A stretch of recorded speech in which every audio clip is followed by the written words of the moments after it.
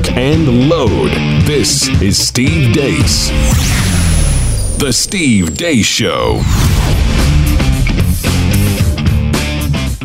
And greetings. Happy Friday. Thanks for tuning in here today. Live and on demand on The Blaze. I'm Steve Deace. Todders and Aaron McIntyre here with us. We have a fourth person with us in this first hour as well. He is the editor over at the Daily Wire. Josh Hammer. Will be saying hello to him in just a matter of moments as he joins us this week for the Deace Group. 888-900-3393. That's the number here to The Blaze. 888-900-3393. We're not taking your calls right now, but every now and then, if one of you wouldn't mind just calling that number to make sure they're still awake down there in Dallas, we would be appreciative. You can also like us on Facebook, but I have to warn you, Facebook doesn't like us. I believe we have added exactly 57 likes in 2.5 years. But keep trying. Maybe one of these days, they might count it. You can also follow us on Twitter at Steve Deace Show. Email the program, steve@stevedeace.com. That's DEACE. For those of you listening today via the podcast, and if you wouldn't mind leaving us a 5-star review, we would be very appreciative. Now, if you don't like the show, we'd never ask you to lie. But if you just kind of like it, we would ask you to embellish that all the more. Maybe if you think it's a 3-star show, you know what, just bite the bullet and give us 5 stars, because the more of those we get, the more the all-powerful algorithms will help us find more people like you. And then the more likely it is we get to continue to keep these phony baloney jobs, because if it's not this, it's food stamps. I mean, if you're on this, if you watch and listen to the show on a daily basis, you know there's really not a plan B here if this doesn't work out. We mentioned how you can get a hold of this program. Feedback Friday is how we'll respond to your responses to us coming up in hour number 2. But before we look back at what you guys have to say, first we look back at the week that was. It's time for the Deace Group.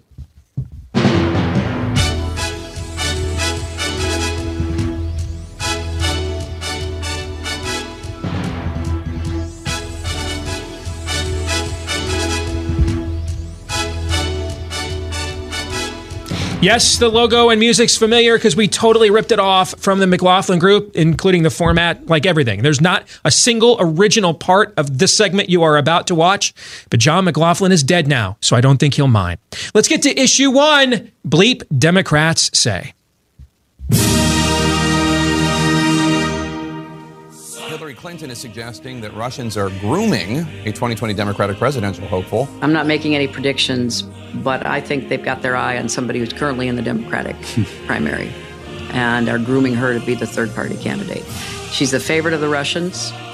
They have a bunch of sites and bots and other ways of supporting her so far. President Trump, perhaps inspired by Goebbels and the propagandists of the Third Reich, seem to employ this tactic that the bigger the lie, the more obscene the injustice, the more dizzying the pace of this bizarre behavior, the less likely we are to be able to do something about it. Now, some criticism, not just from Republicans, but Democrats as well, for your criticism of the president, comparing him to Nazis and Goebbels and Hitler. Find me a better analogy. The gall of Donald Trump to refer to a process that is holding him accountable to our democracy and justice, the gall to suggest that he is experiencing a lynching. To reference lynching is to play fast and loose with our dead. Mr. Zuckerberg, is it true that the overwhelming majority of persons associated with this endeavor are white men? We're not looking for an antagonistic relationship at all. We don't set out to be pro-Trump. We don't set out to be anti-Trump. I'm just glad to see that the process is beginning to really do the investigation into Rudy Giuliani. He has clearly broken many laws. Are there specific laws you believe Giuliani has broken or may have broken? Is there 1 or 2 really good anchors at that organization? Sure. But that doesn't make it a news organization, and it doesn't make it a journalistic enterprise. Listen, it's, I've said before, it's akin to state-run TV. I think it's morphed into conspiracy TV, and it's not a place where somebody like Chef Smith could work. And under my plan, if you negotiated an agreement for health care with your employer, union or otherwise, and you like it because you're giving up wages to get it, you can keep it. We should get rid of these detention facilities. We don't need them. Talking about China. I said China's not our problem. Right, because Lindsey Graham isn't just a piece of now. He's been a piece of Lindsey Graham. I said it. I said it. Yeah, Damn it. Finally. Yeah. He's a piece of shit. You just ran into two people from New York, kiddo, and we're not putting up with your Republican bull. In fairness, the clip about Lindsey Graham is true. Yeah. All right, let's get to it. First question. What's the most depraved total depravity of the week? And Josh, as our guest this week, you get to go first. Go ahead, sir. Yeah, so, quite a clip we had just there. But I guess my most depraved moment of the week, Steve, is actually something that didn't even come up, which is the way that many forces on the left have seemingly come to the defense of what's happening here in Texas with respect to the situation for this poor 7-year-old James Younger. I'm not sure how we reached a point in society, Steve, where opposing a jury allowing a parent to chemically castrate her troubled underage son is not common sense and logic and reason and nature, but is now like far-right extremist social conservatism. It's just dramatically troubling. And, before we went live here, Todd and I were talking a little bit about the predictive power of social conservatism going back 40, 50 years. I remember my first year of law school at the University of Chicago. They taught us that the so-called slippery slope theorizing is a, quote, logical fallacy. Except it's the most undefeated argument in the history of the human species, actually. Yeah. Yes. Yeah, exactly right. And Ross Douthat, the New York Times, had an amazing blog post in April 2015 talking about this predictive power of the social conservative model. It is not a slippery slope. This stuff really happens. And what's happening here in Texas is it's so troubling, Steve. It's horrible. We are going to come back to that in issue 2. Okay, for sure. But Todd, your favorite ride on the crazy train this week? I need to do a little resettling. I haven't pulled this out in a while. It needs to happen, though, because Zucker was Obama cool right there. He's like, yeah, well, no, we're not anti-Trump. What? No, not us. Who? What? Where? I know a tape came out this week pointing out that I was telling you to be anti-Trump, but we're not anti-Trump at all. Did you see how he's so casual? He had his legs crossed, but he's sitting back. He's got the open collar shirt with the one button down too far, which tells that the whole thing is contrived, right? Because either he's an extra in the remake of Saturday Night Fever, or he's trying too hard. One of the two, right? And then Aaron went to something else, comes back to Zucker talking about Fox. Oh, well, of course, that's not a serious news outlet. They're just a propaganda machine. Shep Smith couldn't work in a place like that, even though he did for 23 years. No. For 23 years he worked there, yes. And Zucker, which one does he run? CNN. Yes. Yeah. Now, meanwhile, and Josh and I were also talking about this. Meanwhile, over on CBS, today we open up the newspaper and we find out that the stigma of thruppling. But how should we handle that? Zucker, you really want us to believe you're on the ball? You got this thing all under control. You're not biased. You're just sitting back like this. None of it matters. You don't feel you're on point. It doesn't matter how bad you screw up. The fact that you mentioned that in this segment we talked about Goebbels. That's Goebbels right there. And it's casual as hell, and they apologize for none of it ever, even when they do apologize. When they do apologize, that's just temporary damage control, and they're moving on, and they're sitting at home just like this. Yeah, when they do apologize, it's more along the lines of, I'm sorry you feel that way. Yes, I'm sorry if I upset you. I'm sorry if this punch hurt. Yes, that's what I love about the Kamala Harris clip so much, all right, is that it came from CNN of all places. And the longer version of that clip where she doesn't have an answer and she goes on and gives some kind of, well, there's just so many of them is what she tries to say. We'll find out, yeah. Yeah, and Anderson Cooper, you see him look off camera. And I'm just telling you, I do this for a living. I'll tell you what that means. Somebody is off camera, some kind of producer, giving a motion or something like this, that whatever their signal is for follow-up press. That's what's happening, all right? And so he asks her again. hey, we've set the ball on the tee for you. You know, we're speaking of state-run TV, we're here doing you guys' talking points every night here, doing a 360 like Linda Blair's head, doing you guys' talking points every night. So if you could just please, if you wouldn't mind, giving the folks who watch this pitiful program each evening, if you wouldn't mind just giving us one specific so we can go out there and own the cons, we would greatly appreciate it. I mean, that's what he's trying to do. And then she's like,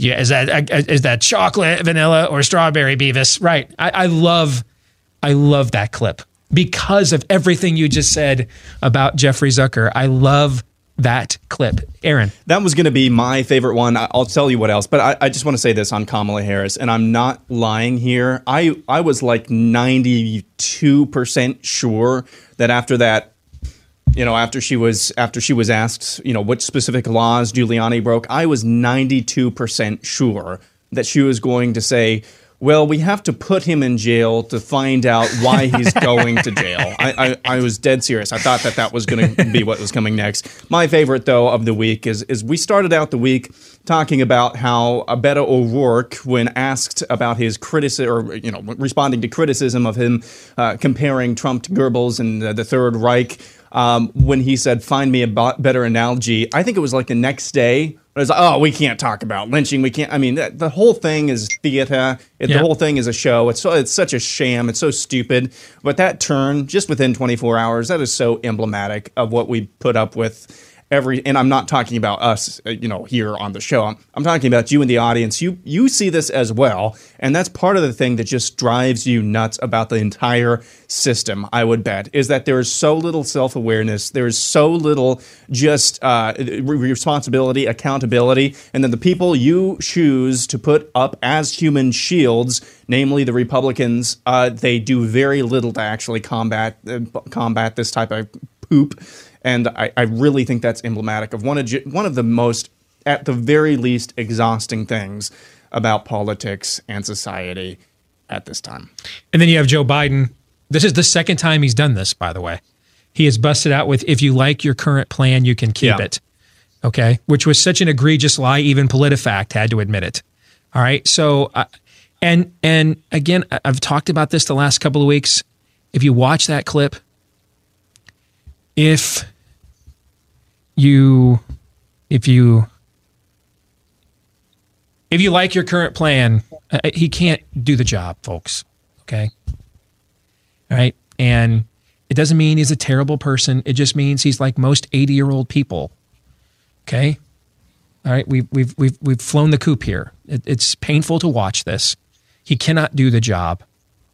If I am Trump 2020, I'm actually hoping he's their nominee, because he won't pass the first most obvious test of a presidential candidate. I have to see you as the president of the United States. And people aren't going to see that. They're just not. 100 million people, you put that on a debate stage in front of 100 million people 1 year from now, and they're going to revolt against that. And that's the other reason why I don't know why we do so many national polls other than we just want talking points. We don't have a national presidential primary. We have a state-by-state primary.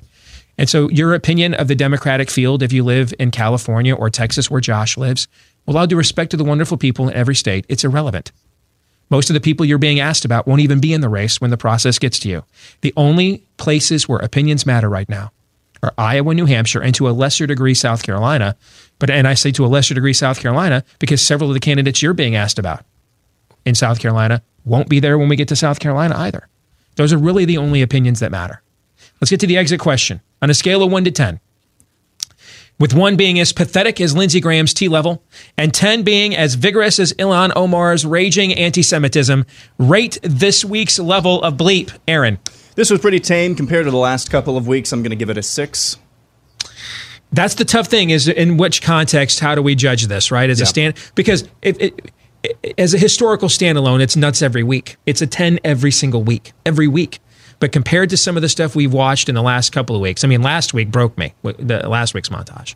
Todd, what do you think? See, I can't go lower. I think it's malfeasance to go lower than 8. You can't give people the illusion like things are getting better. They're not. It's at least an 8. That's a good point. Yes, keep the pessimism alive. Keep pessimism alive, as Jesse Jackson once preached. Josh, what do you think? Yeah, I'll split the baby and go with the 7 there, I guess. I mean, compared to what Beto's been talking about, it's not a full 10 just by definition of what we have to compare it to, I guess. Let's get to issue 2. Texas, man. Texas. The story of 7-year-old James Younger exploded onto the national scene this week as a jury in Texas ruled that his mother would retain custody of him and his brother. Central to that case was the revelation that his mother intends to follow through with so-called gender transition therapy, including the ingestion of female hormones. James's father, Jeff Younger, sought court help to retain full custody of James in order to shield him from his mother's plans. According to the Texan, James's mother had already started referring to the boy as Luna, despite James's first choice of Starfire, a female character from a superhero cartoon, as his female name. On Wednesday, video surfaced of James talking to his father about what his mother does to him. I'm a girl. Who told you you were a girl? Mommy. When did she tell you you were a girl? 'Cause I love girls. Oh, I see. So mommy told you you were a girl? Uh-huh. Does she do anything with your fingers? Yeah. What? She paints my nails. Why does she do that? 'Cause I love like nail polish. Oh, do you think you're a girl? Uh-huh. You do? Is that why you wear this, so that you can have long hair? Mm-hmm.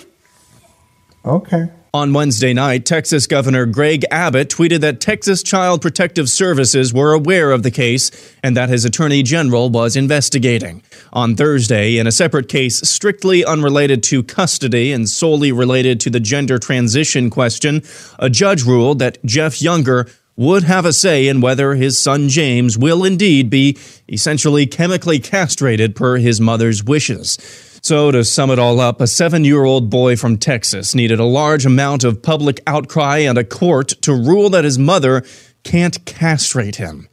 Texas, man. Texas. So this should be very simple. You cannot enter into a contract with a child. You cannot have sex with a child. You cannot put a child behind the wheel of an operating motor vehicle. You cannot give a cigarette to a child. You can't give a beer to a child. And you therefore cannot castrate or mutilate a child, period. Anything other than that ought to be a national law everywhere. Everywhere, unconditionally law. And you are a criminal if you disobey it. That's not my first question. That's my bottom line, period. Todd, you may take it from here. Well, I'm going to respond with what's ultimately a question to you and Josh. So you're kind of an expert at political messaging and have done so with campaigns, and you just laid out one. You don't even need to go further than what you just did. That was just a start for you. Then, Josh, we have you the legal finer points of all of it, how you could flesh that out. In your question, you talked about the legislature down there in Texas. I don't see a good reason to why. You talk about why you're tired of Congress because of all their preposterous show votes, but in the past you've talked about the time to do a show vote. If not this time, at the very least, when you put everybody on the record, everybody, about why they would not find this acceptable. And this goes national. And you make, it's not just about, Texas, man, Texas. But if Texas wants to be bigger than everything, as the cliche goes, make it bigger. Make everybody across this nation defend this Frankenstein monstrosity. Why on earth is not the legislature down there doing this right now? I'll let Josh tackle the legal side of it. On politically, though, it's malpractice, and yes, you're correct. It is. From an opportunity cost standpoint, we're already dancing around the subject of why Pete Buttigieg can't get black voters, right? Well, we don't dance around the subject on this show. I'm probably one of the few people in this business in conservative media who's actively attempted to organize and mobilize black voters for conservative causes. So I have a little bit of experience with this. That's why I'm not surprised that he can't get black voters, because if you look at a state like Maryland in the 2012 presidential election, Mitt Romney lost that state decisively. We had a marriage amendment on the ballot in that state. It outperformed Mitt Romney by 10 points. Why?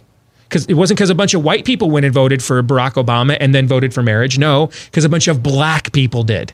And if so, if we're going to boil this whole thing down to demographics, if you think black America and brown America ain't down with the rainbow jihad, on the marriage issue, what do you think? Where do you think they're at on castrating 7-year-old boys? Where do you think they might be on that? Oh, I want to know. In places like Cleveland, Ohio, and Cincinnati, Ohio, and Charlotte, North Carolina, and Milwaukee, Wisconsin, and Detroit, and Flint, Michigan. Where if walk into a black church, any black church in Detroit that's got a favorable picture of Barack Obama somewhere in the sanctuary, and just ask every last person walking out of there, hey, what do you think about castrating 7-year-old boys so they become girls? And you're gonna get, oh hell no.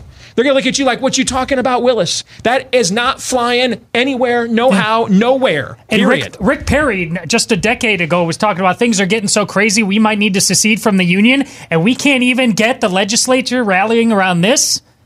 I don't think Texas may be Texas anymore. Somebody needs to take their 10-gallon hat from them, and unless they're willing to go Yosemite Sam on this one. It is time. Josh, what do you think from a legal perspective? Yeah, wow. So much to unpack there, obviously. I mean, first of all, Steve, I could not agree with you more. It is completely political malpractice for the Republican Party to not make an issue of this. My colleague at the Daily Wire, Matt Walsh, has been kind of preaching this pretty hard all week, and I think Matt is completely right to do so. Just more generally, before we're talking about the legal aspect of it, every so often, Steve, I think we have, as a culture, kind of a civilizational wake-up call. I kind of felt this way, actually. I think a lot of conservatives did during the whole Kavanaugh nomination controversy. When the left decided during the Kavanaugh nomination controversy to effectively throw out 4,000 to 5,000 years of innocent until proven guilty civilizational norms, I think a lot of people were kind of shocked into reality in terms of what we're facing. And I really hope that the median American who has some semblance of common sense, who perhaps goes to church a couple times a month, is just kind of shocked into reality by what is happening here in this just truly horrific case. From a legal perspective, this is mostly obviously a state issue. Okay, it's pretty clearly a state issue. There's not a whole lot the federal government can do. I respect the people who are calling for the Senate to Mitch McConnell to hold some sort of votes. Constitutionally speaking, I'm not really sure exactly what he could do, frankly. I mean, maybe there's some sort of constitutionally permissible defunding mechanism to defund jurisdictions that permit this to go forward, but that's pretty arcane and in the weeds. So it really is a state issue here. Now, in Texas, our state legislature meets for 180 days every 2 years. Now, the most recent session actually just ended in June, I think it was, perhaps early July. So they're theoretically out until 2 years from now. Now, the governor or lieutenant governor can call a special session, of course. And the way that Governor Abbott was tweeting this week, it seems like that's a possibility. But Steve, I had one friend yesterday.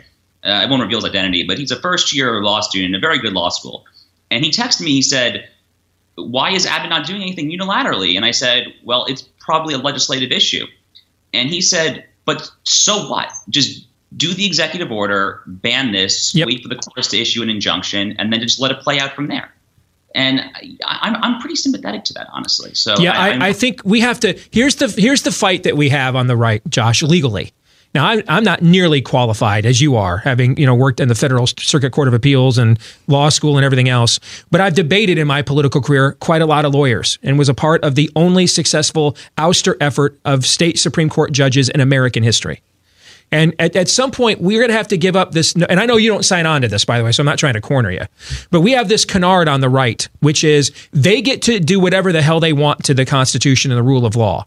And unless we follow some precise, stare decisis, seventh ring of codicil hell process and undoing it, well, we're making it worse. Hell no. No. If you can take your systems and everything else, we're not. If your system can't instantly react to the castration of a 7-year-old boy, it's not a justice system. It's just a system, and it ought to be flushed down a toilet. And that's where posses get formed when your legal system can't do something about my 7-year-old boy is going to get castrated. Aaron, your thoughts?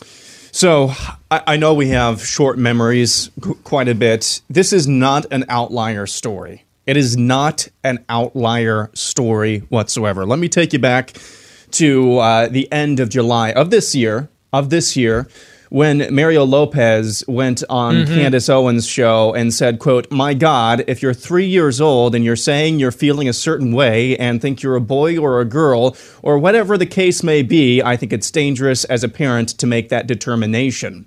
He was nearly canceled for that comment until he apologized. This is not an outlier. which is why that tweet the other night, and I don't mean to pee on the Cheerios here, and why the decision yesterday by the judge, that just doesn't cut it for me. I'm along the lines of, until there's actually action, enough with the effing tweets. This goes down from the president all the way down to Greg Abbott in Texas. I'm done with the tweets. Those are super nice, super happy, fun times on Twitter. I'm done with that. Until I see actual action, I'm not going to take any of these. Well, we're looking into this. I've got my attorney general investigating. Guys, this is pretty clear cut. The guy wanted custody of his kids to protect his kids from the mother who wants to castrate, abuse, permanently damage a child. And we can't get instant action. It's like what you just said. Yep. If a system that doesn't react to the castration of a 7-year-old boy, it's not a justice system. It's just a bureaucracy that takes up space for kicks and giggles. Until something actually changes. In the ruling yesterday, he has to say, well, I don't know what the hell that means. The father has a say in what the heck does that mean? No, I want to hear the governor of Texas tweet, over my dead body are we castrating 7-year-old boys here? And I'm going to move heaven and earth with my executive power. This damnable act is not going to occur as long as I'm the governor of this state, I assure you. That's what I want to hear. That'll preach. Okay? Exit question. Do you believe the mother will get her way and this boy will eventually be castrated, Aaron? Of course. Todd? I think there might be too much heat around this particular case. So I'm going to say with this, no. But because of what Aaron said, this does not protect any other child anywhere. Josh? I think the mother will not get her way. I think the median Texan is still completely outraged about this. And what Todd said, there's enough backlash that Abbott or Lieutenant Governor Patrick, they'll find some way to stop this, I think. I think that's true. Now, with this case, what that means with cases going forward depends on what actions we follow up with legislatively from this point forward. Yep. So when you have stories like this, keep in mind, and Aaron mentioned, Mario Lopez was nearly canceled from his show. That is another reminder, corporate America. And for those of you that are my age or older, this is a difficult paradigm shift you have to make. You grew up in the era of Lee Iacocca and Ronald Reagan, singing Kumbaya with each other, and corporate America funded your local family policy center and pro-life group. No, it doesn't work that way anymore. And then first they went from being our friends because they thought the enemy of my enemy with the Democrats, we were their friend. Then they went to neutral. Now you've had a progressive changeover generationally. Most of corporate America is aggressively funding, advocating for causes like the castration of this young boy. They're down with it. They're all in on the new paganism. That's why when you have a shot to do business with people who share your values, I'm not saying take a substandard product, but if it's going to be basically the same product you get anyway, and it's somebody's going to use the money you give them to promote causes and values you agree with, go with that one instead. And that's Patriot Mobile if you're a mobile phone user, the only veteran-led conservative mobile phone company. They have donated millions of dollars out of their own profits to various conservative causes in the last few years. And it's just as low as $25 a month right now to make the switch. So why wait? In fact, I'll give you a promo code BLAZE. Go to patriotmobile.com/Blaze. You'll get free activation on up to 2 lines. So plans as low as $25 a month and free activation on up to 2 lines when you go to patriotmobile.com/Blaze. Again, go online right now. Take advantage of this offer. And they got lots of other cool offers as well. All the same nationwide coverage you get from the big wigs, just none of the crazy that goes along with it politically. All right? patriotmobile.com/Blaze. All right, when we come back here for the second part of this week's the Weekend Review, the Deace Group, we're going to look at the impeachment issue. And I've been on a bit of a rant about this earlier this week because I think the White House and its team, and they continue to make this mistake. They are treating this as primarily a legal construct, yet it's a political one. And I'll be fascinated to get to Josh's perspective on that as a guy whose legal expertise and experience laps the field here on the rest of the panel multiple times over. And then we'll have predictions and more when we come back here. Part 2 of the Deace Group Roundtable, live and on demand on The Blaze. Next.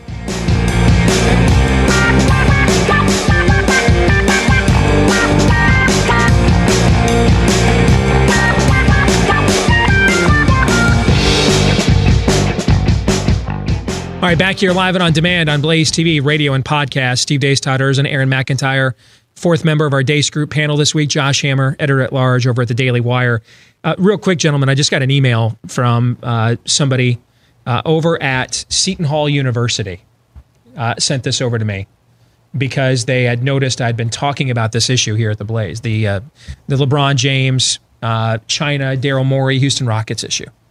Well, Seton Hall University just conducted a poll of sports fans across the country on this controversy. And I think it goes to what Josh was talking about, the middling American. Was that the term that you used a few minutes ago, Josh? Was that it? Median American. The median American. Thank you. Okay. Listen to these numbers.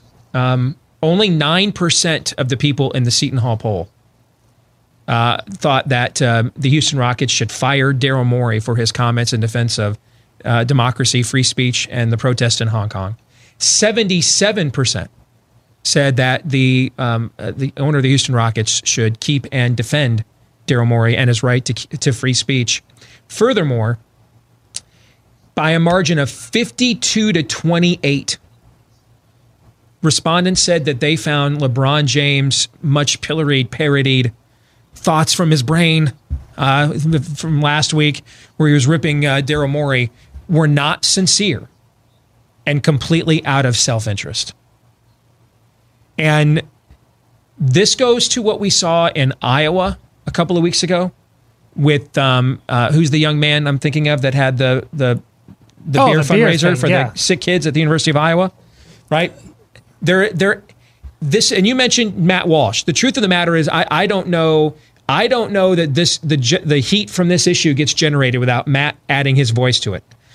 For example, I was aware of the case in Texas. I get bombarded with so many of these things every day, though. They come at you so fast and furious. It's hard for me to just zero in on one of them.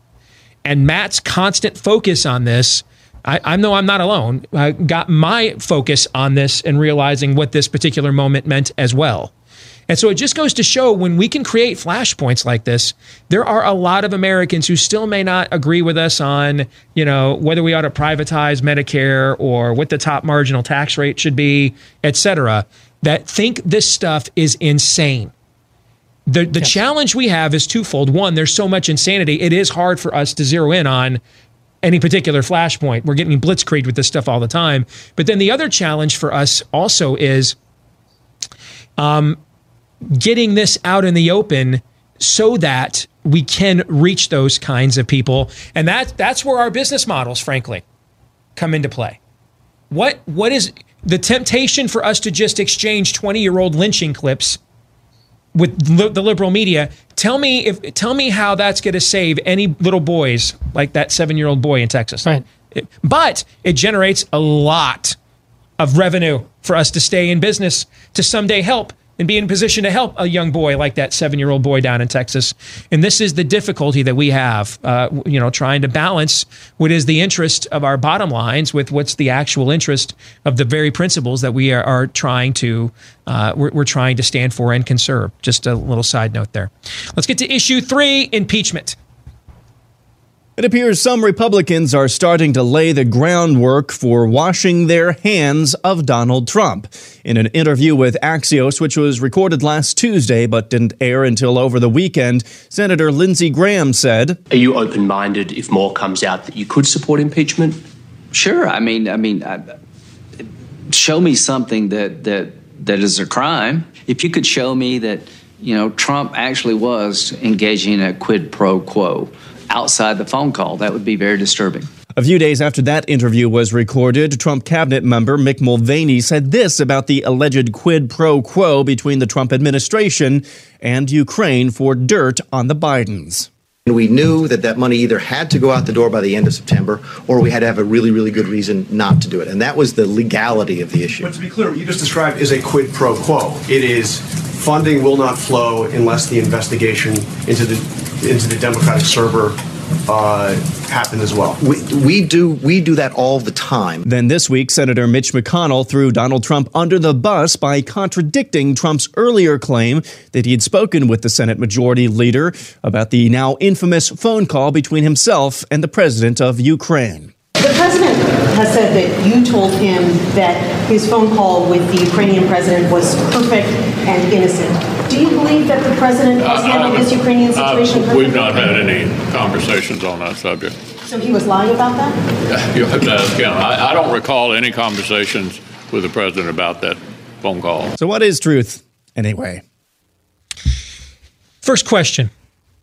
Given their history of demonstrated hatred for their base, consistent betrayal of that base they hate, and then the knowledge that in the end they really won't be held accountable, a couple of them will go down, but systemically, holistically, as a system, they won't be held accountable because in the end, but the Democrats will be made great again when the election comes around.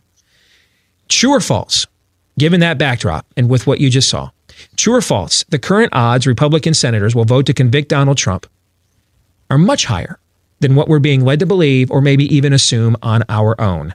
Aaron. It is true. And I think what we saw this week from the House of Representatives, and I know it's never four-dimensional chess. I don't think this is four-dimensional chess, though. I think what we saw from House Republicans this week, storming the secure room in the Capitol building, trying to disrupt the closed-door hearings for the impeachment inquiry, I think that only adds more of a fig leaf for Republicans in the Senate if it comes to that, to say, hey, Republicans, grand old party, Big Ten, we tried, but, we just can't in good conscience actually keep this guy around. I think the more we go along, the more time passes. I want to say with this thing, as opposed to the Russian collusion investigation and the special counsel, this is a much more simple allegation. It is much more easy to go up or down vote here on whether or not and it can be, you can look at this from any angle you wish, and you can come to certain conclusions. All that is to say, it's just a lot easier for people in the Senate, if they want to have some sort of fig leaf for saying, what, sorry guys, we just can't in good conscience do this. This is really serious. He's violating norms again, and now he's breaking laws. I just think that it is way too easy.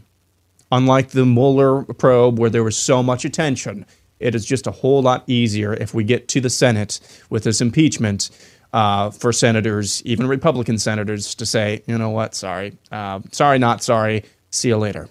And let me quantify higher. You may think they're 0 when maybe they're 10. You may think it's 10 when maybe it's 25. All right?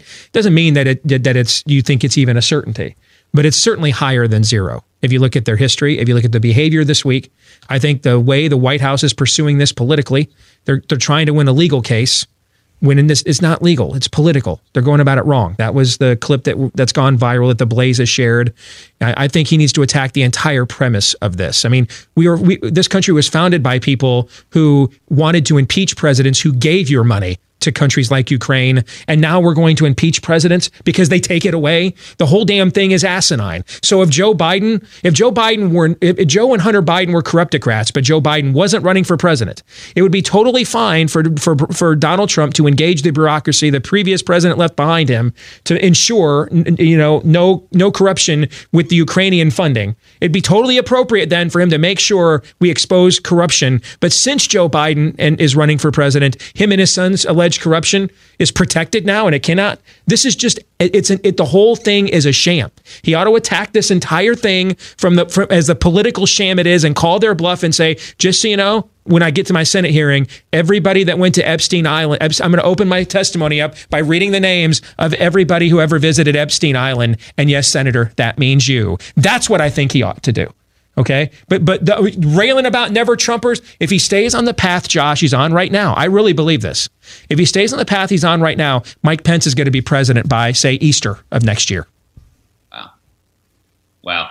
Well, I guess I respectfully probably disagree with that. I mean, I do think the odds are higher than we're currently being led to believe that Senate Republicans will vote en masse to convict or remove him, but I'm not sure it's much higher. I was doing this math yesterday. I saw fewer than 10 senators who I think are likely to vote to remove him. But look, the odds are certainly higher than 0. So to kind of go back to a previous segment, it very much depends on what our baseline is.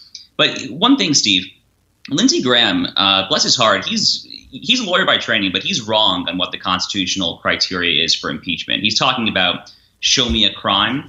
But the constitutional phrase high crimes and misdemeanors actually had a lengthy history in the English common law. It was very well understood what the framers meant by this. And Alexander Hamilton in Federalist 65 lays it out quite clearly. It is defined as essentially the breach of the public trust, when the president loses the trust of the people that he is sworn to protect.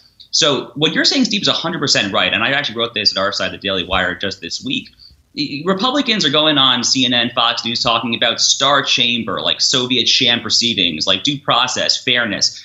That is not a winning message. They need to get to the crux of what you're saying, which is substantively, this is crazy. It is crazy to think of this as a breach of the public trust in the Hamiltonian sense of it. Josh, Medicare is a quid pro quo. If your state or my state doesn't abide by certain regulations, they don't get funding. What's that called? And what's the legal phrase for that, Josh? A quid pro quo. What exactly happens in politics ever, in any language, any country, any custom ever that wasn't a quid pro quo? Do you know? I don't know of one. Everything's a quid pro quo, is it not? Yeah, I mean, look, I was saying to a friend recently, I would actually like to see more of this done in the context of foreign aid. I mean, yes, yeah, that's my point. We're now going to impeach the guy because he was going to take their money away. I don't understand. And this whole argument. I don't understand. That's within his power. He's the chief exec. He's the commander in chief. I don't even like this guy, but this argument is dumb. And the precedent that's being set here with this. Let me tell you what it's really about, Todd. You plebes dared to nominate somebody that we didn't approve of. That's and next time when we do it with somebody who actually has a conscience that works most of the time, they'll do. It's like Kavanaugh all over again. If you set the precedent that they can do this to you every time you color outside their lines, then they'll just do it every time. You'll say, okay, what if we get a left-handed guy? What if we get a guy that goes to church or synagogue every weekend? What if we get a guy that knows 9 languages? What if we get a guy that it doesn't matter? You are not allowed to nominate someone and elect someone we don't approve of, and this is what we'll do to them in broad daylight. That's what I think is happening here. Yeah, and all of this is the reason why I don't think the odds are higher. The precedent is dumb. Biden is similarly guilty of it. It comes on the heels of Russian collusion, which nobody believed anyway. And furthermore, I add on to what you just talked about with the data we just learned. It's not that data should shift over, obviously, to voting for Trump. Everybody needs to vote their conscience on that. But if people generally are that hyped up about things like that and are paying attention, that energy has a high chance of shifting over whether you wanted to voting. If Trump wins, it's because of that data. It does shift over to it. Yep. And I just don't believe that people are, a bunch of Republicans in that environment are going to vote to impeach Donald Trump because I don't think they got the balls. I know they don't, but he has to make that case. Agreed. If this continues about what goes on in the basement of Adam Schiff's office, the cockroaches love dank places. He's going to lose that argument. Exit question. If how much the White House can trust the GOP Senate were one of the following synth pop song lyrics, which synth pop song lyric from back in the day would it be? A, never again is what you swore the time before. Policy of Truth by Depeche Mode. B, dancing in the deepest oceans, twisting in the water, you're just like a dream, just like heaven from The Cure. Or C, but don't forget, it's me who puts you where you are now, and I can put you back down too. Don't You Want Me by the Human League. This is my favorite exit question we've ever had. Aaron, what's your answer? Oh, man. My heart says C, and that's what I'm going to go with. Todd? C, and I think Josh has concerns about this show right about now. Josh, which one do you think it is? When I first heard this, C was my answer as well, Steve. So it's unanimous. It's C across the board. Folks, it's A. Come on now. Never again is what you swore the time before. That's who these Senate Republicans are. See every issue we care about. Issue 4, The Rise of Skywalker. The final trailer for the final Star Wars film in the current saga timeline, The Rise of Skywalker, debuted this week. We're not alone. Good people will fight if we lead them. People keep telling me they know me. No one does. But I do. So there's a sample of the final trailer. Got to do this quick, gentlemen. If J.J. Abrams called you and said, give me one thing that absolutely has to be in this movie, what would your suggestion be, Josh? I mean, is it too basic to say just don't make it suck? I mean, no, like Casino World. I'll take it. Bye. Yep. Todd is in. Is that your suggestion? Just don't make it suck. No, Anakin / Vader needs to be the point. This has to. It can't just be some sort of, that wasn't really about that all along. That'll really drive me nuts. All right. Aaron. Snoke was a force projection of the Emperor all along. I think there needs to be some Return of the King, Golem, Schmeagol-like backstory to Snoke. All right, that, and you can use it to amplify why the Emperor was the real villain the whole time. Fine, but you need to do that, and then I think there needs to be another. I was fine with the heroic moment for Luke Skywalker, but a lot of people weren't, and so there's got to be another. There's got to be a make good in this movie. I think somewhere along those lines as well. All right, let's get to predictions. Aaron, you get to go first. Go ahead. So Todd and I's teams are facing off on Sunday Night Football, the Chiefs versus the Packers. I think the Chiefs are going to come out with some things that confuses the Packers defense. They're going to get out to a 17-0 lead in the first half. Their offense bogs down in the second half, and Green Bay wins 20-17. That is really specific. Yeah. Wow. All right. Troubling. Todd. Tulsi Gabbard just said she's not running for Congress again. This has been a plan all along to just elevate her profile, business or otherwise. And I think the odds of her running as a third-party candidate are now at 75%. Here's the thing. I don't think it hurts Democrats. I'm not saying who it hurts. I just think she's doing it. I think if you're a Republican, you should not want that. Oh, remember how I said she's going to get more votes than Kasich? Yeah, I think Democrats don't do protest votes because their party's too left. Correct. They don't do that. That's why they're hurt by Green Party candidates like Jill Stein and then who was the guy in 2000, the former consumer watchdog guy whose name escapes me? Ralph Nader, thank you. Democrats are hurt by candidates like that run really far left, not by people that run up the middle. The people that run up the middle hurt the Republicans, okay? I mean, do you know how many times David French is going to vote for Tulsi Gabbard? A couple times. Okay, a couple times. All right, that's not good for Donald Trump. Todd or Josh, what's your prediction?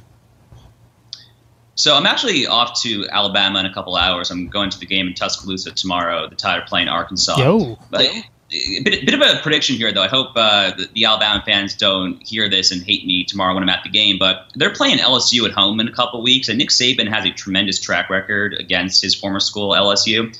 I would be very, very worried, actually, about that game if I were an Alabama fan this year. I really, really, really like what I see from this LSU team, and it would not surprise me if they were actually a slight road favorite in that game in Tuscaloosa. Yeah, you're probably right. Although if I'm Nick Saban, the first playoff rankings come out this week, and LSU, if they beat Auburn on Saturday, is going to be number one. And if I'm Nick Saban, who is trying to contrive grievances, and I get the chip of LSU comes into our place number one, and they ain't ever won a damn thing or ever beat us, I'd love to have that rallying cry for sure. My prediction is back to J.J. Abrams. They've been very secretive about this new gig that he has with Warner Brothers, and all they're saying is it's a several picture developmental deal, and they're not offering a lot of specifics. They're also showing us nothing about the new Wonder Woman movie. They won't even tell us, when we're going to get a trailer, who some of the characters are. They're doing the same thing with the Suicide Squad movie. They won't even tell us if Henry Cavill is still Superman or not, because I think what this is going to turn out to be is J.J. Abrams is going to become the Kevin Feige of the DC cinematic universe. From your lips to God's ears. I think that's what's going to happen next. That's why they're being very secretive about what the future holds, what they're doing next. That's why everything is so much on lockdown when they were letting you in on their whole train of thought before.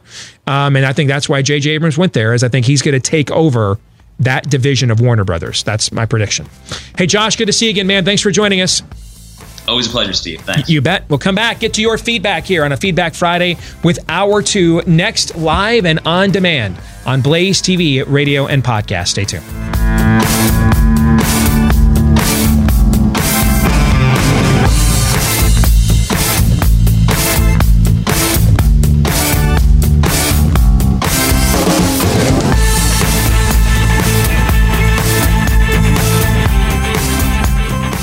And we're back with hour number 2, live and on demand here on Blaze TV, radio, and podcast. Steve Deace, Todd Erz, and Aaron McIntyre. I want to again thank Josh Hammer, editor-at-large from the Daily Wire, for joining us this week for the Deace Group. We'll definitely have Josh back sometime.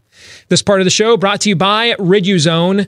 which knows that it can be difficult when you have been not watching what you have been eating and how much for so long, to suddenly get your body to go along with your desire to cut back and get healthier and lose weight. And the reason is simple.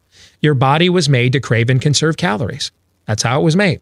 So what do you do now that you want to and you need to cut back on those calories? Well, thankfully, your creator put this little molecule in your body. It's called OEA. It's got a fancier name than that, but that's the abbreviation we're going with, so I don't have to worry about pronouncing the harder one. And all OEA does is it's like this molecule is the signal that lets the brain know when you're full, okay? But it's a little bit like when you haven't worked out in a long time and those muscles lose their muscle memory. Same thing happens too when you've been bypassing that signal and overeating anyway. Kind of hard to just suddenly go back to it. And that's where Riduzone comes in. All it does is promote more OEA in the body by putting more OEA in your body. That's it. That's why it's FDA accepted. Vegan friendly, gluten free. This is not loaded with chemicals or stimulants or caffeine or supplements or additives, preservatives, none of that stuff. No filler either. It's just OEA. That's all that it is. If you want to give this a shot and see if this might be what can help you get control over your portion sizes and cravings, go to the website riduzone.com. They'll offer you 30% off a 3-month supply. Why 3 months? Because it takes about 90 days for something in the subconscious to become habit forming. All right, so that's where we get the 3 months from. 30% off a 3-month supply if you use my name, Steve, as the promo code at riduzone.com. That's RIDUZONE, RIDUZONE for riduzone.com. We were just sitting here talking during the break, and you look at the timetable that we are being told for this impeachment thing. So we're looking at a vote. The word is the vote's coming sometime around Christmas, and then they would go home, and which means sometime in January the Senate would be handed this hot potato to run with it. You know, if you look at the timetable here, you guys know what the phrase "beware the Ides of March"? Does that have any historical significance to you? Yes, of course. This, I mean, if you look at the timetable of this vote would take place probably sometime around there. If the timetable that is being reported in the media, and well, do you really believe? Let's put a huge asterisk around that, okay?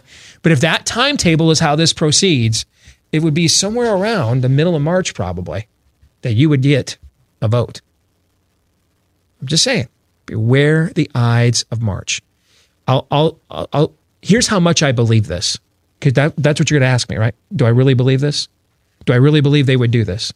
Well, give this country before this election a Christmas present like this. Hey, Merry Christmas. Oh, do I think Democrats would do this? Yeah, because they did this 10 years ago with Obamacare. It was literally the last day before Christmas recess at like 2 a.m, Todd. I'm not making that up. No. That's when they approved Obamacare. That's when they got it done. So yes, absolutely. I mean, and these are people, and both parties do this too. You know what I mean? Remember when the Republicans were going to make everything transparent? We weren't going to, remember the Republicans promised we're not going to vote on any more of these massive omni spending bills, right? Omnibus bills. That's all we vote on now. Okay? So what have you heard me say for years, brother? Bad Republicans always lead to what? Worse Democrats. And so if the Republicans aren't going to, be good stewards when they're in power, Democrats are going to be like, well, that's the baseline of depravity we begin the next session from, and we just work our way down further into the next ring of hell from there. So if you look at the timing of when a vote would take place, it would be the middle of March on the current timetable we're being told. Now, how much do I believe that this is a real possibility? I was texting yesterday with somebody who's very, how do I put this? Very close to the Trump White House, and I'll leave it at that. And he said to me, these Senate Republicans are useless. I wrote back to him, not useless, treacherous.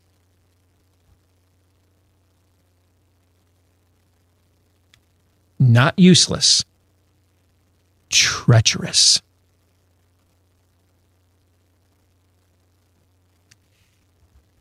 These people cannot be trusted. Some of their treachery is a lack of manly parts. Some of their treachery is Faustian, like McConnell's. Some of their treachery is they don't really have a North Star, and so they just get caught up in the culture of the chamber and who's in power and what's expected of them, and they're like most kids in high school. They just want to belong and go along with it because that's the way the prevailing wind blows today. But whatever the motivation of the treachery, the outcome is the same nonetheless. And I don't know how anybody can watch all the fake votes they took on repealing Obamacare for so many years, all the fake votes they've taken on defunding Planned Parenthood for so many years, all the fake votes they've taken on securing the border for so many years. I don't know how anybody can watch all of that and believe that they are afraid of their base. They're not. Now, they can be made afraid of their base because we have a precedent for that too. And we saw that with Merrick Garland when Antonin Scalia died. Because the number one driving force that brings their base out into the polls is judicial nominations. It's number one. Because that ties into the religious freedom issue, the pro-life issue, lots of other issues the base cares about. Judicial nominations are the flashpoint, the tip of the spear for lots of different issues. That's where harmonically there's a convergence of lots of issues you care about when it comes down to judicial nominations, because Sonia Sotomayor was right when she said federal appeals courts are where law gets made today. Now, that's total banana republic crap, but it's the truth as well. So they had to stand up to Obama there, because if they had seated an Obama appointee judge in Antonin Scalia's seat, that would have, because that would blow up the whole lie that you give yourself permission to keep voting for these fools for. So they had to apply a fig leaf there, a steel titanium one. They had to. They had no choice. That was their level of survival. So they can be made to fear you. That proved it. But you're going to have to make them fear you. You're going to have to do it. Do not trust that they intrinsically fear you, because they realize that, yes, you'll call shows like this and you'll lose your damn minds on social media. And then a week or two later, they'll send Mike Pence some bill that makes him look good. Or they don't even have to do that, man. Elizabeth Warren will just speak. All right? Tell the truth. Tell you what she really believes. Yeah, I think charter schools are terrible. I mean, she'll just open her mouth and her beliefs will come out. And suddenly you're like, got to make Bet the Democrats great again. They know this. And they're banking on it. That's their calculation up there on Capitol Hill for everything. You have to change the calculus. And you need the president to be the tip of the sphere to do that. We talked with Josh Hammer last hour, and I told him flat out, I don't think there would have been justice of any kind for this boy without Matt Walsh. That he used and mobilized his entire platform and all of the cross-pollination of his platform with people like ours and other shows like ours to create this critical mass that brought this case to the forefront, okay?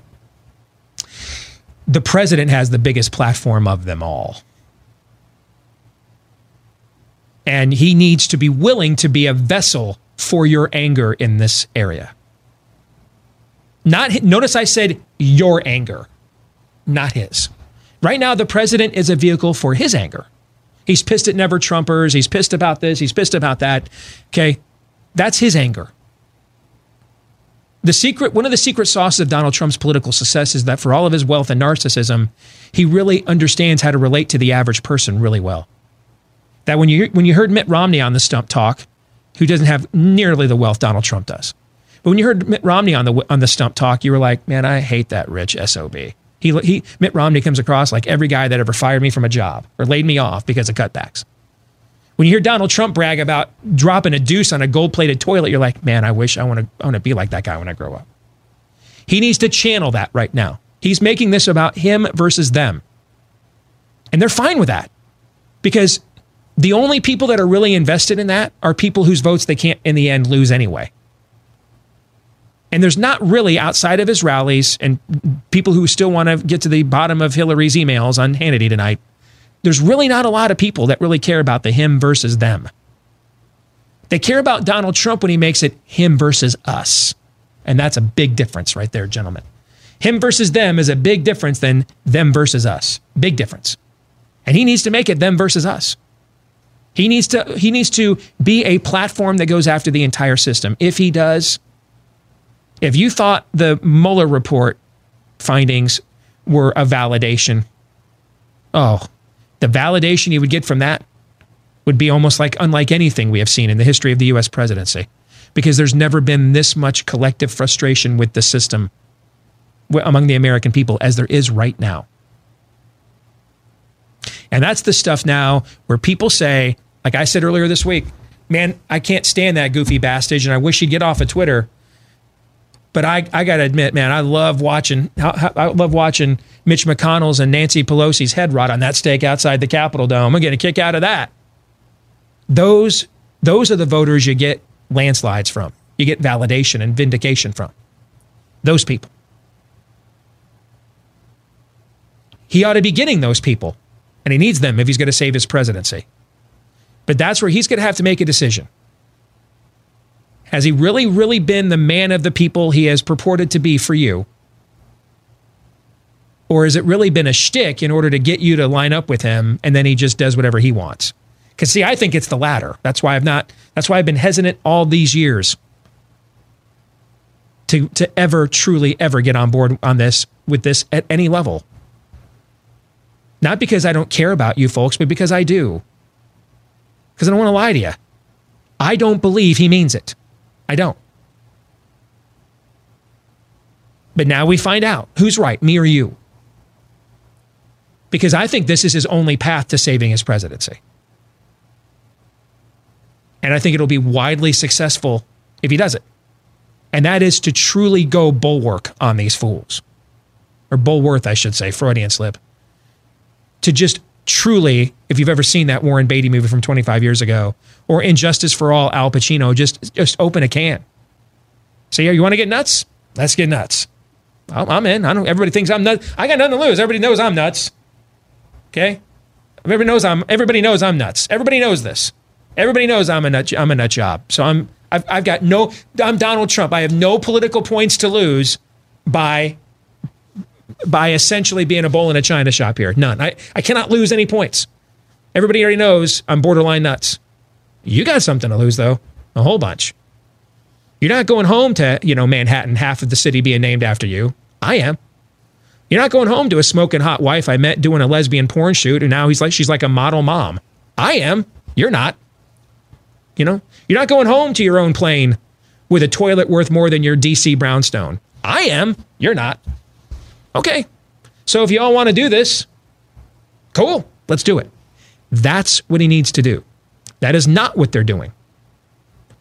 And if they believe that the Republicans are not useful assets because they're useless, they've already lost the argument then, and we can't help them. You can't help them. You have to begin from the premise that they're treacherous. And the uselessness is from the treachery.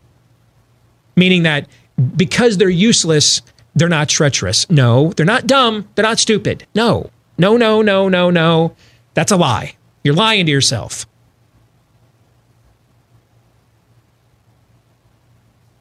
You're like Jennifer Aniston wondering, maybe if I was prettier, Brad Pitt would not have cheated on me. You're Jennifer freaking Aniston. How much prettier do you need to be, do you think? Okay? No. They're treacherous, which is why they're useless. And there's a massive paradigm shift that goes on there. Now, here's the problem the president will have. There's going to be all kinds of people in his political sphere that need to do business with these Republicans after Donald Trump is gone. And that's why they're going to tell him not to go there. That's why they're going to tell him, don't burn it down. Don't follow your instincts there. Don't do it. Don't do it. And it won't be because instincts are wrong. They're right on the money. It'll be because they're concerned about their own backsides when he can't write him a check any longer. It's what happened to Rick Santorum in 2012 when he went out there and said before the Wisconsin primary, hey, if you guys nominate Mitt Romney, he can't win. Why don't we stop lying to ourselves? We know he can't win. Our best argument against the Obama presidency is Obamacare. If you nominate Mitt Romney, we take our best argument off the table against a sitting president. Did he turn out to be proven correct about that? Yeah. Yes, he did. He was out of the race 72 hours later or something after he said it, though. Why?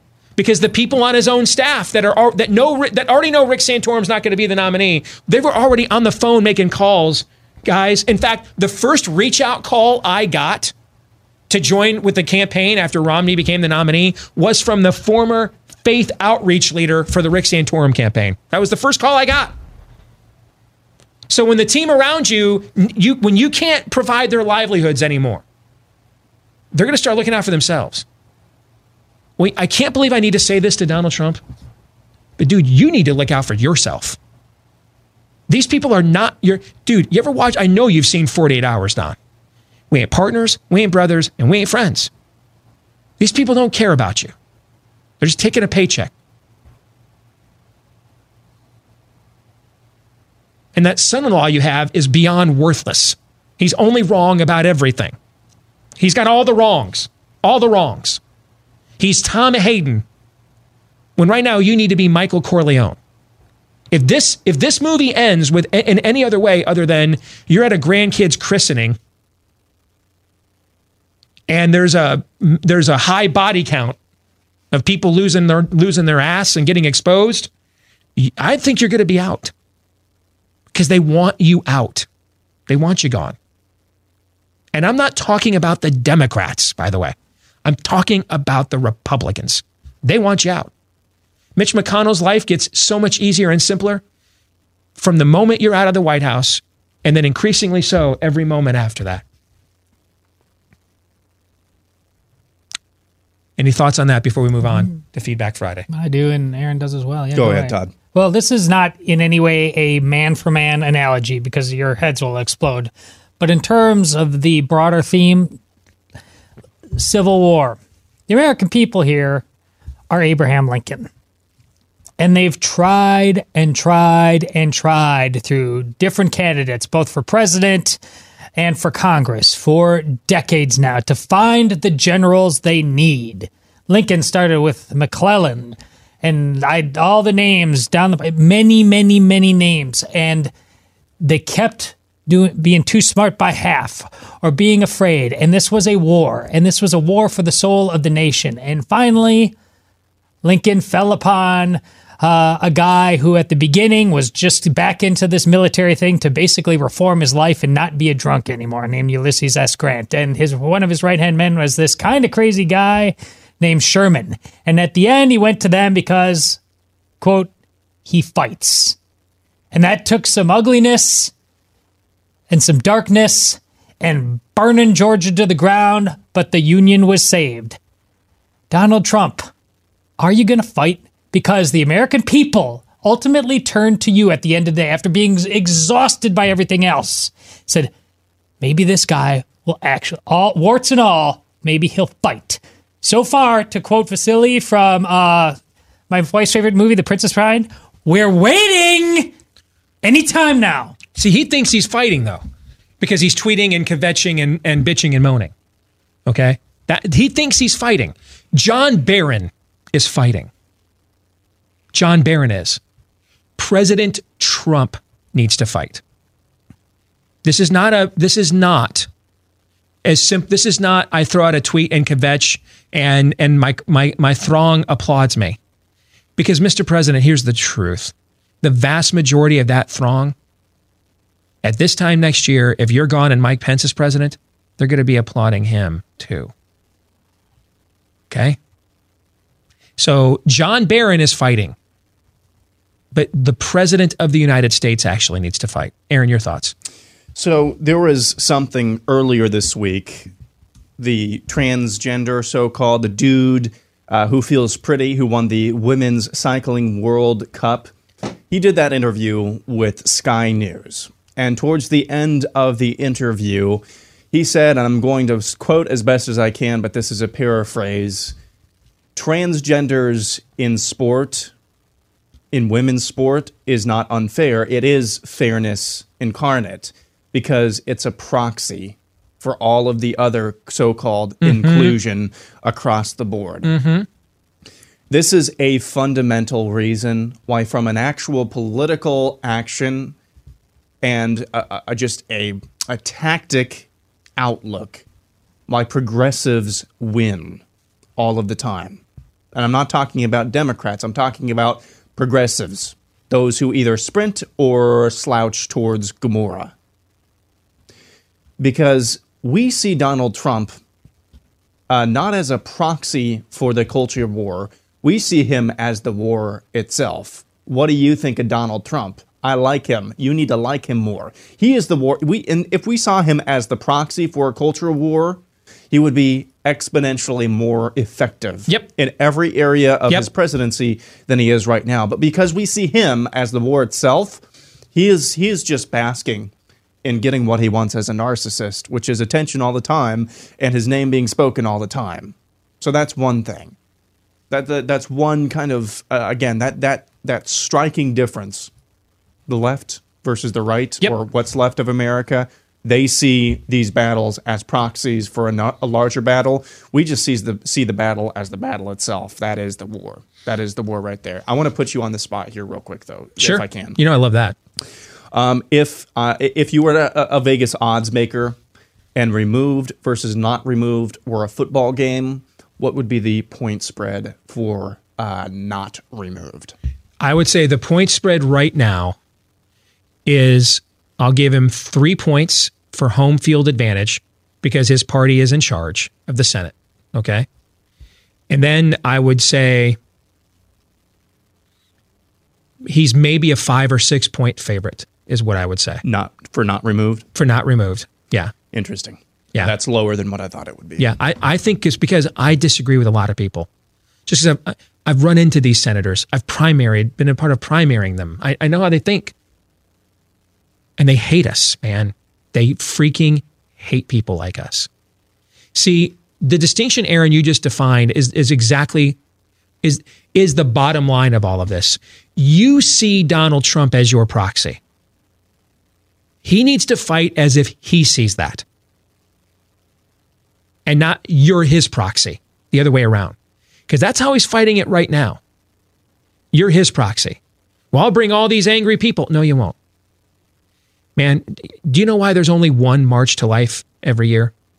Because we couldn't do 6 of these. Our people have jobs. There's a study out today. Josh's website, The Daily Wire, has a story about, there's a study today, the more conservative you are, the more you tend to be de-radicalized.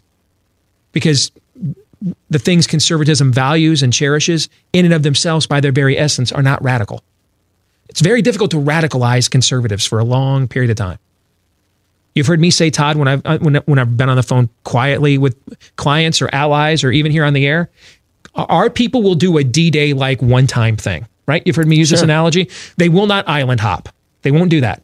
They'll drop a neutron bomb, but they won't go island. They'll dunk on Hiroshima, but they will not go island to island. Politically speaking, here, our people just have lives. They can't afford to do this. I remember we had the marriage battle here in our state legislature 10 years ago, and I had people I helped that wouldn't be in the legislature without me, frankly. And I asked them, why are you going squishy on us right now? And they described a scenario where a group like the Family Leader here that Bob Vander Plaat's a part of, and we rent space from them. They would go down to the State House, man, like once a day, once for a year, and 3,000 people would show up, which is a lot for a rally in Iowa. I mean, the courtyard out there in front of the State House in January, where it's freezing cold, packed to the gills. The other side, the Rainbow Jihad, couldn't do that. See, we can do a Chick-fil-A Day. Did you know they tried to counter our Chick-fil-A Day? Did you know that? Yeah. They tried to do a counter to that, and it drew flies. But here's what they do. They can't get 3,000 people to show up outside the State House to say, yes, castrate kids, yes. Okay?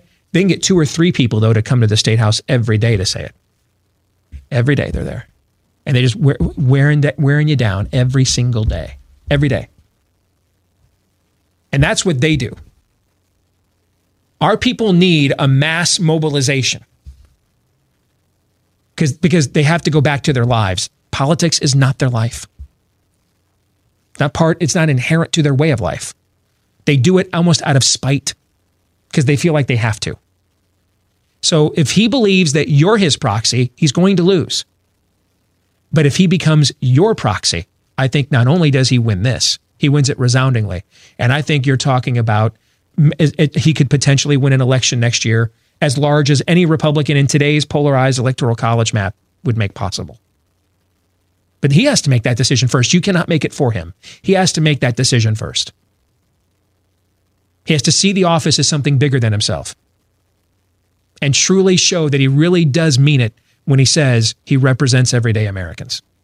He's got to actively do that in his strategy and messaging. And if he does, I think you'll be shocked to see the amount of people that will rally behind him. Because whatever they think about Donald Trump, they don't think he wrecked the system. They think the system is wrecked, and they hate it.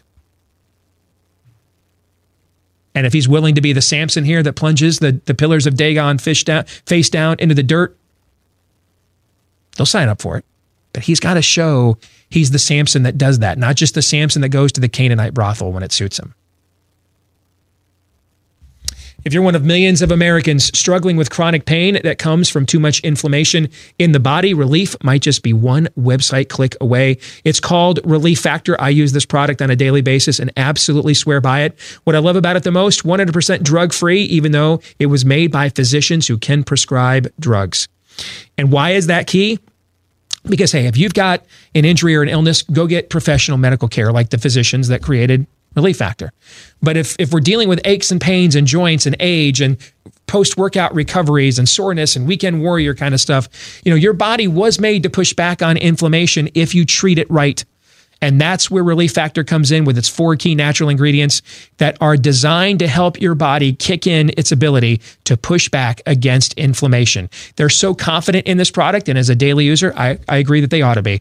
They're so confident in this product, they offer it to you right now for 3 weeks for $1 a day. It's called the Starter Kit just to get you started, just to see if you get the results that they think you're going to get. And because if you do, you're going to come back for more. Why not call their bluff for $1 a day? See, what do you have to lose? Except maybe, finally, hopefully, the pain. Go to relieffactor.com to get the starter kit. That's relieffactor.com. One final thing on this. I think it's really key for a guy like Trump.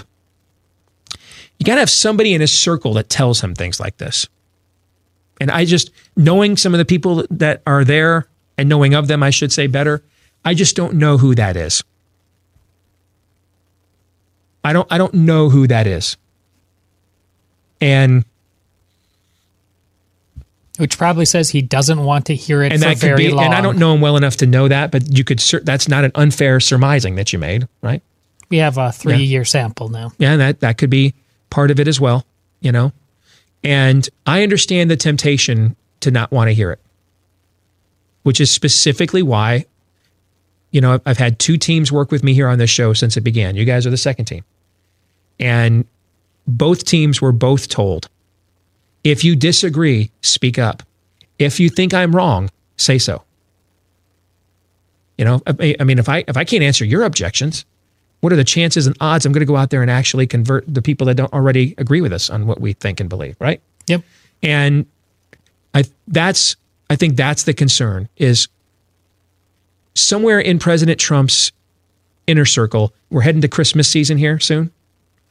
Someone in his inner circle's got to be like the guy in Miracle on 34th Street in the judge's chambers, who just behind closed doors, because he cares about him, wants to see him be successful, has permission to give him the what's up. And every man in all leadership positions needs that, regardless of their personas. I just don't know who that is in Trump's orbit, and it may be that he's not empowered or given permission for somebody to be that person. More in a moment.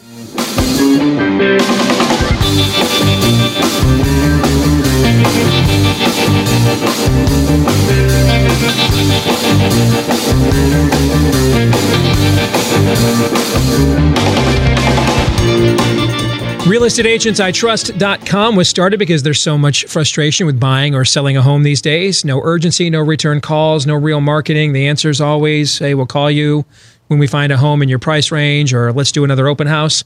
Well, Real Estate Agents I Trust knew there had to be a better way and learned there's 3 keys to ensure success with your biggest investments. Somebody who has an understanding of the complicated process of buying, selling the real estate market, and therefore they have a proven and vetted track record of success in that market, someone who also understands that market value for a home needs to be done by more than just an algorithm. It takes years of expertise to evaluate your market, and to price or sell a home effectively requires, again, that kind of fully vetted track record. And then thirdly, someone who understands what it means to have professional courtesy, to return calls, messages, text messages, etc. All right, if you want an agent that checks all three of those boxes, there's other referral services out there, and what they're about is finding clients or helping clients find agents. What realestateagentsitrust.com is about is finding an agent worthy of having you for a client. So if you want to find a real estate agent that you can trust, just go to the website. Realestateagentsitrust.com is that site. Realestateagentsitrust.com. All right, let's get some feedback Friday. I'm going to share this email with no commentary from us, but I think it kind of puts a bow on the video game as a profession conversation. And I want to be as fair as I possibly can. It's from you guys' perspective. Okay? So I'm just going to let it speak for itself. While I agree with you that any human activity, Steve, can become an idol, not all idols are created equally. In previous eras where a much larger portion of American young men idolized and emulated athletes, there was a vast pool of men who were physically capable of taking up arms in defense of the nation if necessary. Today, that pool of physically fit manpower is rapidly shrinking. As an Army infantry officer with 17 years of service, I've personally witnessed a steady decline in the physical capability of our young recruits.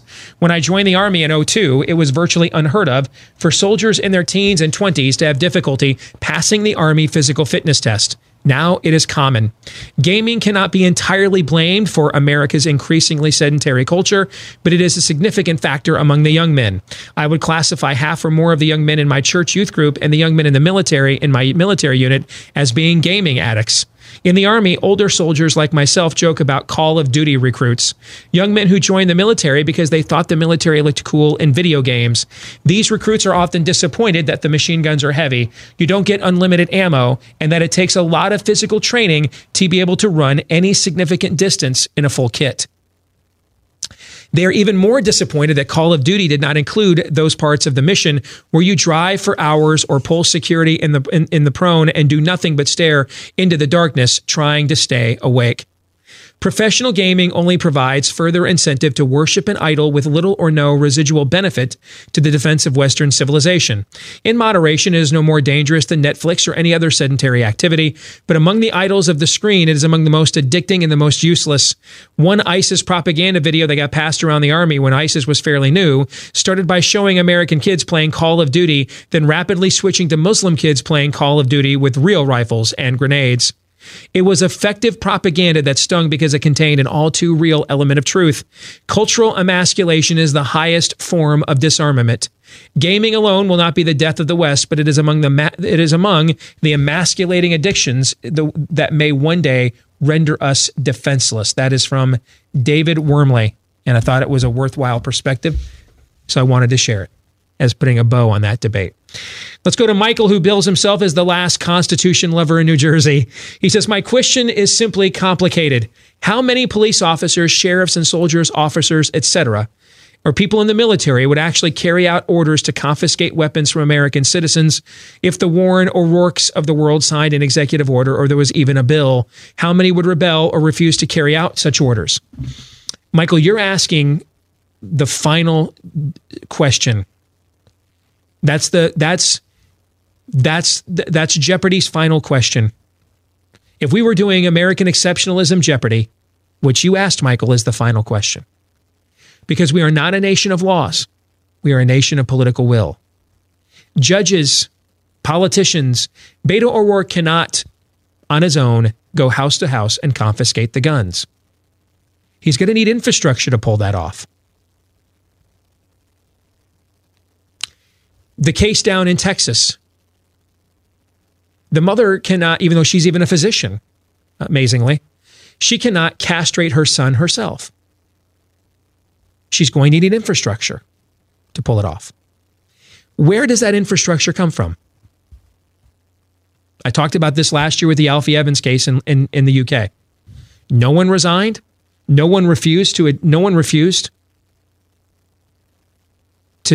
execute that child. Nobody did. Everybody signed on. Nobody said, in good conscience, I can't do that. when we had the most contentious government shutdown in the Obama years, and it was the one where Obama tried to really pour it on by closing down the monuments in D.C. Do you guys remember that one? Mhm. Okay. Yep. And the orange cones at the Vietnam Vet Memorial and stuff like that. Okay. And then they called people in, security people on furlough. They called them in to enforce those closures. Now, if you've never been to D.C., you need to know those monuments are open and available 24/7.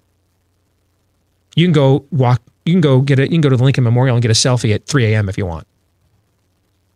I mean, if you're in D.C. and you can't sleep, you can go out there at 4 a.m. and see, if your uncle or grandpa so-and-so's name is on the Vietnam War Memorial. Those memorials are open all the time, year-round.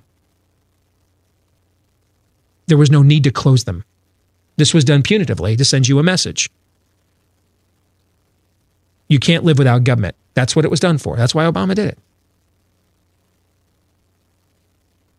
Well, why would anybody take a paycheck to come off of a furlough and tell a Vietnam vet in a wheelchair, no, you can't go and look at your name and mourn for your buddies?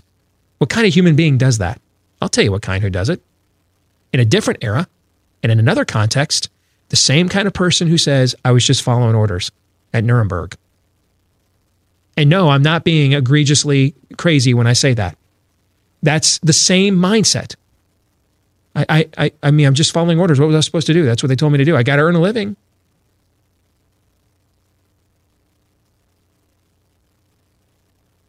For years, folks have been taking jobs from government that are not necessary, contracting jobs that are really just union payoff scams, not necessary. Repaving lots and roads while the same stretch on the most traveled highway in America, Interstate 80, remains essentially a test of the suspension and alignment of your automobile if you attempt to drive it. Why? Because these are welfare state benefits.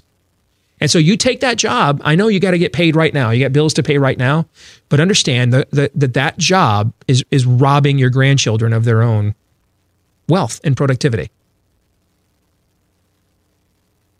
It's that kind of mindset. And that's, in the end, that's what it would take to pull this off. Who would do that? Indeed.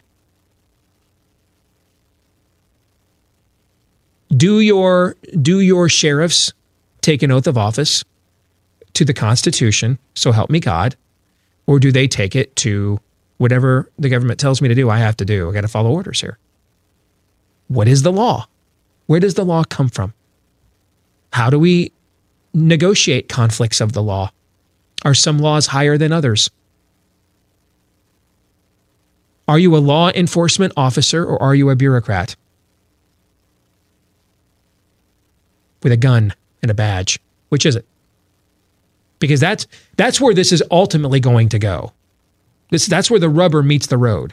That's why I said on Twitter, I invited that father. If somebody knows him, DM me. I'll put him in my home with his son. I'll give him sanctuary. And I've got a fairly substantially large national media platform. I'll put you on camera if you want to come to my home or my studio and arrest him for protecting his son from a castration. You sure that's the headline you want? Also, what was your response to the gag order? Defy it. Exactly. Just defy it.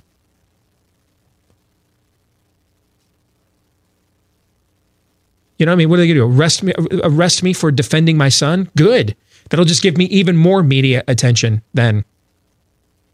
Victimology is the most effective currency in this culture. Yes. And if you're the victim, you're sitting in a jail cell somewhere to protect your kid, I'd say that plays pretty well. No doubt it does. That's why they were never going to do it. Because they're afraid of that backlash. What do you think, without even looking at the judge's background, think the odds are higher or lower that she would have ruled for the father's interest in the boy's gender with or without all the media attention? I think we all know the answer to that. Now, maybe she still would have anyway. We don't know that. But it certainly didn't make the odds lower. I think we know that, right? No. It certainly didn't make the odds lower. So, yes, make people feel the consequences for their totalitarianism. Do not comply with these things. And I've done this in my own life. When I worked at the Des Moines Register, there were mandatory sensitivity training sessions. How many of them And I wasn't even a Christian then. I didn't even have an understanding of, I didn't know what the doctrine of the lesser magistrate was. I couldn't spell magistrate without spell check. How many of those sessions, though, do you think I attended? Just take a random guess. Well, how many? How many do you think I went to? Throw a number out there. Guess low, though. I'd urge you to guess low. Aaron, give it a shot. Vegan pansexual lizard person. Yes. I never met him because I never went. No, I'm not. I'm not doing that, but thank you. Nope. Did I just went Bartleby the Scribner? I would prefer not to. No, is my answer. When I worked at Salem, they wanted me to have mandatory teleconferences with Kevin McCarthy. So he could essentially, because I was a show host on the network, so he could, and essentially it was to give me talking points to say on the air. That's where we were before we came over here. How many of those calls do you think, you were there, Todd? How many times did we join those calls? Blessedly none that I'm aware of. The answer is 0. I was never going to. Never. Not happening. You're welcome to fire me. And I understand there's consequences for actions. You do what you have to do, because I'm going to do what I have to. Know what I'm saying? I'm going to do what I got to do. So you feel free to do what you want. I grew up with a bully. And here's the good thing about getting beaten as a child. If there is a good thing. You learn that the fear of being struck is far worse than the pain that comes from actually being hit. It's the fear that is crippling. It is the fear of it that is paralyzing. But after a while, hits you with the belt buckle so many times, whoops your ass so many times, spits his beer in your face so many times, blows his joint out in your face so many times. After a while, you're like, is that really all you got? Because I'm not 11 anymore. I'm a man now, and I can lift what you weigh. So do you have more? I hope you got more than that. Do you have more than that? No? Because I'm not afraid anymore. The fear is what's crippling. So I'm going to call your bluff, and let's see what you got. Maybe you can beat my ass. I'm not the toughest guy in the neighborhood, that's for sure. But I'm going to make you show me. Okay, you're going to have to show me you can. I'm not just going to give you the W. You're going to have to earn it. You're going to have to come and take it. Now, that is how you get a free country. That's how you keep one. Lose that instinct, that's how you're going to lose one.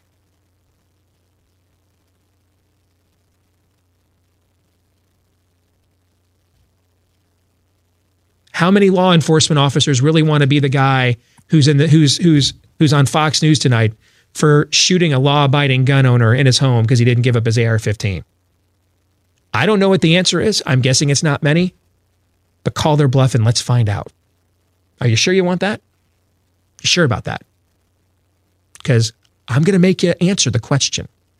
The challenges around here don't always have to be one-sided. It doesn't always have to be you putting me on the spot. Okay. We're going to put the spotlight back on you. Sure you want to enforce these things? You want to go through the process of doing that? You want the collateral damage of that? Because I can be stubborn too. I can dig in my heels too. We just walk away with our feet, shuffling our feet and our heads down. And then the bully comes back. I've been hit by bullies. I was raised by one. I've been in plenty of fights I lost growing up. You know what? It doesn't suck nearly as much as letting them punk you does. That's what hurts. I let one bully punk me once. I let him intimidate me once. And he told me if I didn't kiss his shoe, he was going to beat me up. And to this day, if you were to ask me one of the 3 or 4 regrets of my life, it's this moment. I don't remember how old I was, man, 11, 12. It's funny now. He looked me up the other day. He's totally changed his life around. He's like a pastor now. Actually, the other day was like a year ago. Heard about my show? I don't fault him. Weird. We were kids, man. We were kids, okay? That's not the point. It's not about him. It's about me. And I did it because I was afraid. I was afraid to stand up for myself. I've never made that mistake again the rest of my life. Ever. And I'll never make it again the rest of my life, no matter the cost. That does not mean I have not lost. Oh, I have lost plenty standing up for myself. How do you think I've ended up working at? We've had 3 sports radio stations in the history of Des Moines. I ended up working at all 3. How do you think that happened? Right? Sometimes I stood up for myself and I lost. But the pain of losing standing up for yourself is here. The eternal shame that goes along with letting your ass get punked like a bitch way up here. And it's not even close. And I'll never, ever experience that ever again. Ever. Now, I've got an act of faith in my life. Now, I use that most of the time, not always, but for far more definable and deserving causes. And we need more of that courage of conviction collectively. Come and take my kid. I dare you. I dare you. Come and take my gun. I dare you. You may get it. You may win. Just know, though, not going out without a fight. So I'm willing to fight. Are you? This is a fight you want to have? Because we're going to have one. What bullies and what tyrants need is compliance. You know who likes to fight least of all? The bully. That's why they're bullying you, so they don't ever have to. And the question that Michael in New Jersey asked is the final Jeopardy question of American exceptionalism. It's the last line here about whether we're going to pass this on to the next generation or not. Is will you cut and run, or will you say, why the hell am I letting Beto O'Rourke determine whether my church gets taxed or not? I dunked on that kid in elementary school. Get your ass out of here, dude. Who the hell are you? Get out. Let me introduce you to my friends. That's how the founding fathers rolled. Let me introduce you to my friends. Tar and Feather. Tar and Feather, meet Beto O'Rourke. Tar and Feather, meet Elizabeth Warren. Tar and Feather, meet this doctor mom in Texas who wants to castrate her kid. That's how they rolled. How did it work?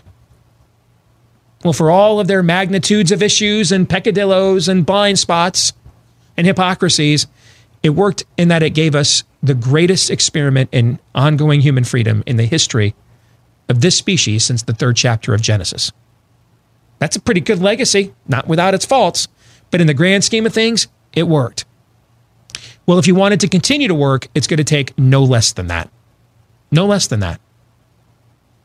I don't care that my lefty aunt in Vermont put a nasty Facebook message out there because I told them you're not taking my daughter's track medal away to give it to a guy. Why do I care? So what? So freaking what? Why do I care? Why do I care what the local news has depicted me as the town idiot? No one watches the local news. Why do I care? Most of the stuff they threaten you with is beyond worthless. Worthless. Stop letting them threaten you with it. If they want to fight, give them one. That's my version of Aaron's don't drive in a ditch. There you go. Everybody have a great weekend. We're going to stick around, do a little overtime, best and worst of the week. For the rest of you, we are back at it again on Monday, noon to 2 Eastern, right after Glenn Beck. Until then, John 3:17.